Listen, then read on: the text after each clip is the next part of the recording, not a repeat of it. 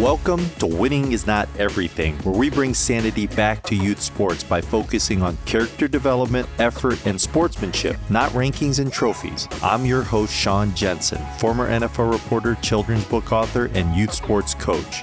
Josh Mahoney already has 8+ years of experience as a referee, and he's only 20 years old. So does the college junior envision officiating as a part of his future? And what's his message to young athletes and parents? Stick around to find out.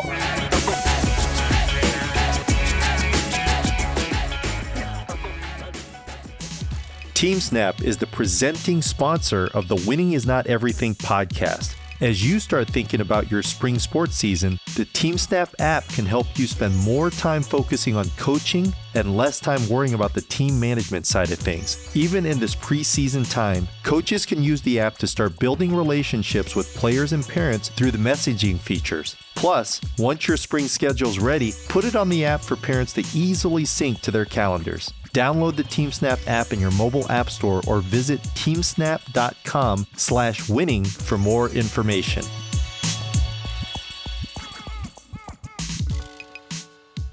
I hope you've enjoyed hearing the experiences and insights of Josh Mahoney. But know this, Josh is his own person, and each of the tens of thousands of officials across numerous sports and youth sports has their own story too. The point is, referees deserve respect and grace, and it's on all of us to help address the national shortage in referees that's widely considered in a crisis mode. In the final part of my talk with Josh, he and I will discuss what he thinks about that shortage, his future as a referee, and what his message is for young athletes and their parents. You don't want to miss this, so let's get to it.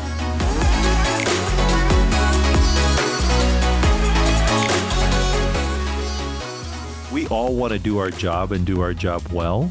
How do you quantify what a successful game for you is as an official or a side judge? Like, when do you feel like, hey, job well done? It is hard to quantify that necessarily. For me, like I kind of said earlier, it's if everybody's coming up to me, shaking my hand, good game, ref. If it's nobody's, talking, hey, wow, you really screwed that one up. Like, if nobody's talking about the officiating after the game, if nothing I did impacted the game in a material way, in a negative way, I should say, where I screwed up and it has an impact on the game, I see that as a win. The level where I'm at, we're also getting assessed fairly frequently too by referee coaches and national referee coaches, where they will break down certain aspects of everything we've done during the game and then give us a score at the end of the day. So, if you miss a red card or something, you're going to fail. Like, that's how it is. So that's a way to quantify it. Yeah, it can be tough for sure. At what point did you grow into that confidence where you're not going to be fazed by somebody who's criticizing you or who's going to come up? I remember you have an incident maybe at a grocery store or something like that, and somebody says something crazy to you, and generally I just ignore it because I don't even want to engage. Whether right, wrong, just want to move on with my day. You know what I mean? How old were you when you started to sort of take that approach where people yelling or being upset just didn't really impact you too much, where you could take that emotion out of it? Yeah, I mean, it definitely took some time. I think it definitely depends what people are saying too. If people are like, hey, ref, what was that? I'm like, whatever. But I can think of one instance. It would have been the spring of 2022. I was doing a high school game, and the player right in front of me was wanting a foul, and he didn't get fouled in my opinion. And then as he's running away, he's like, man, you racist, like, you didn't call it. And I'm like, that hurts me. Like, that's not who I am. Like, just because I didn't give you a foul call. So stuff like that, it still definitely impacts me a little bit. But I think for the most part, it's just being able to tune out the nonsense. I couldn't really pinpoint an age for that, but I think just kind of growing and maturing along the way, it just came to a point where I was like, you know what? I don't need to listen to this anymore.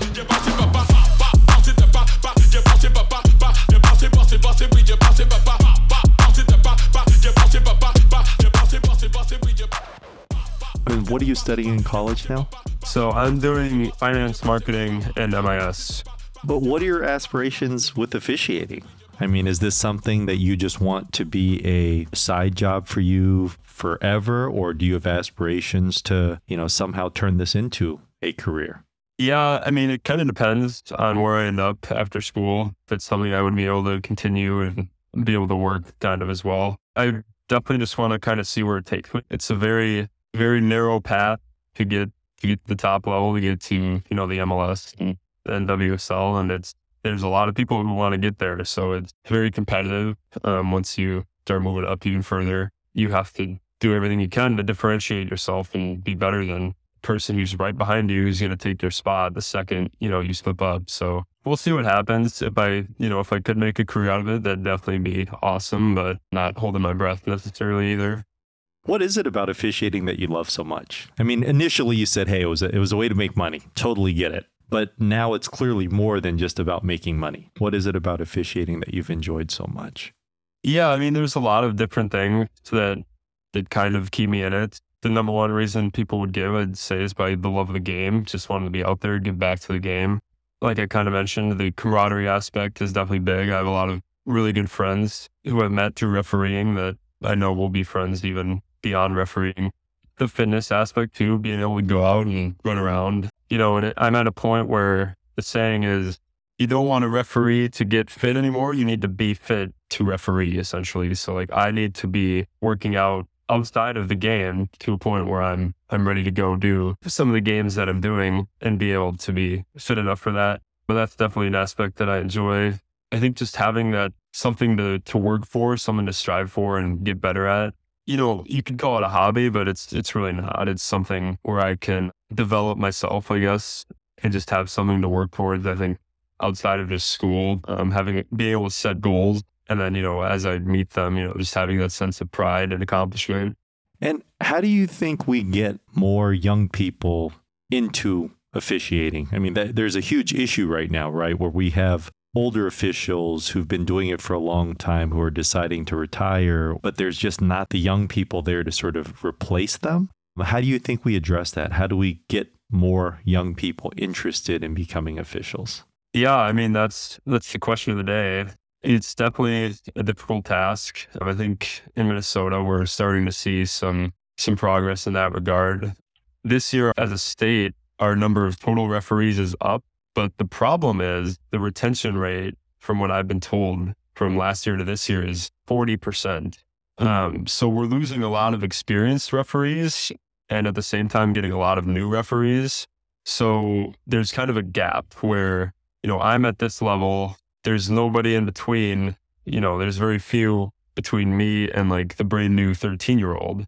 So for like a U17, say boys youth center, like who do we have to go to that game? That's kind of the issue now, is that talking to some other assigners around the area, it's like, I don't need another brand new 13-year-old right now. I need somebody who has a couple years experience and can do these sort of higher level games. That's the lead referees. There's always a question of how do we get more young referees, like you said, as the age gets older, but really we need more, people in the 20s to 30s really is the demographic that they really need to be targeting. And I don't really know the best way to go about doing that. Yeah, it's definitely tough because they go out to these youth clubs, you have clinics at the clubs and you get these young kids to sign up. But I think the demographic most in need is very hard to kind of target.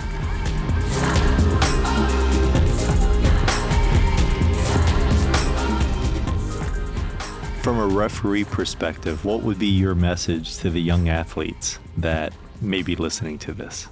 I would say, at the end of the day, obviously, your game matters. We know it matters as referees. We want to go out there and do the best job we can.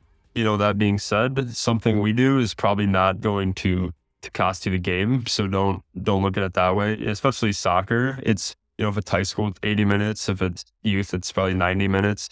That's a long game. You got a long time to go out, go score a goal.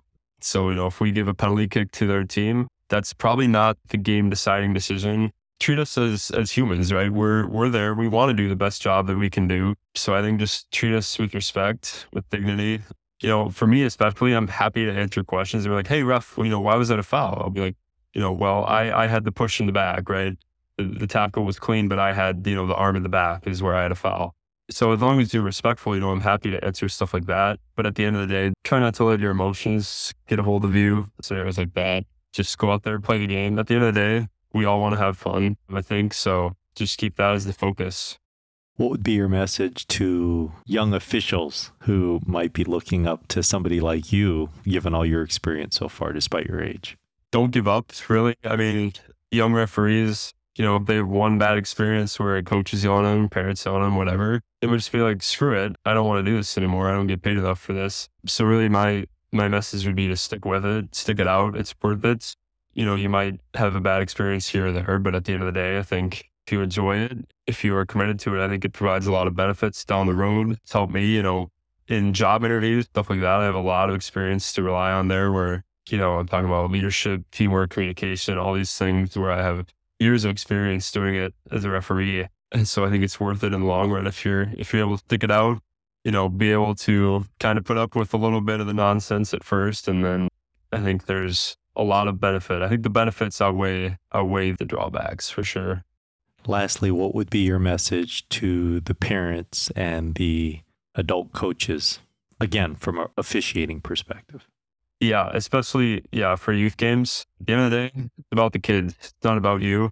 Don't make it about you. Don't make me have to toss you from the game and waste 10 minutes of the game because you want to act like a 10-year-old, essentially, right? Be out there to support your kid. If you're a coach, be out there to help them improve.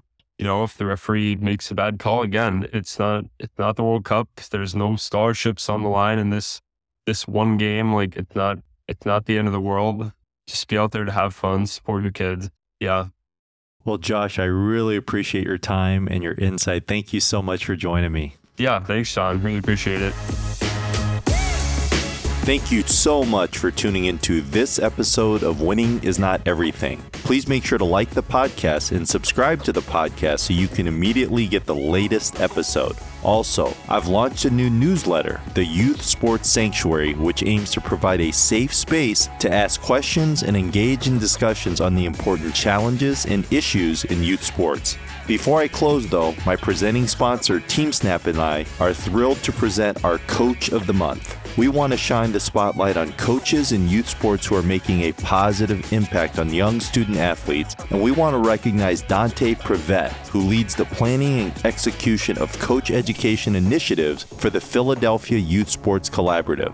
Among many other roles, Dante is the creator of NFL Flag Philly, and he's in his 15th year of coaching tackle and flag football, rugby, lacrosse, and basketball. Congratulations, Dante. Last but not least, I want to thank my presenting sponsor, TeamSnap, the go-to app to help you have a successful spring sports season. Until next time, I'm Sean Jensen.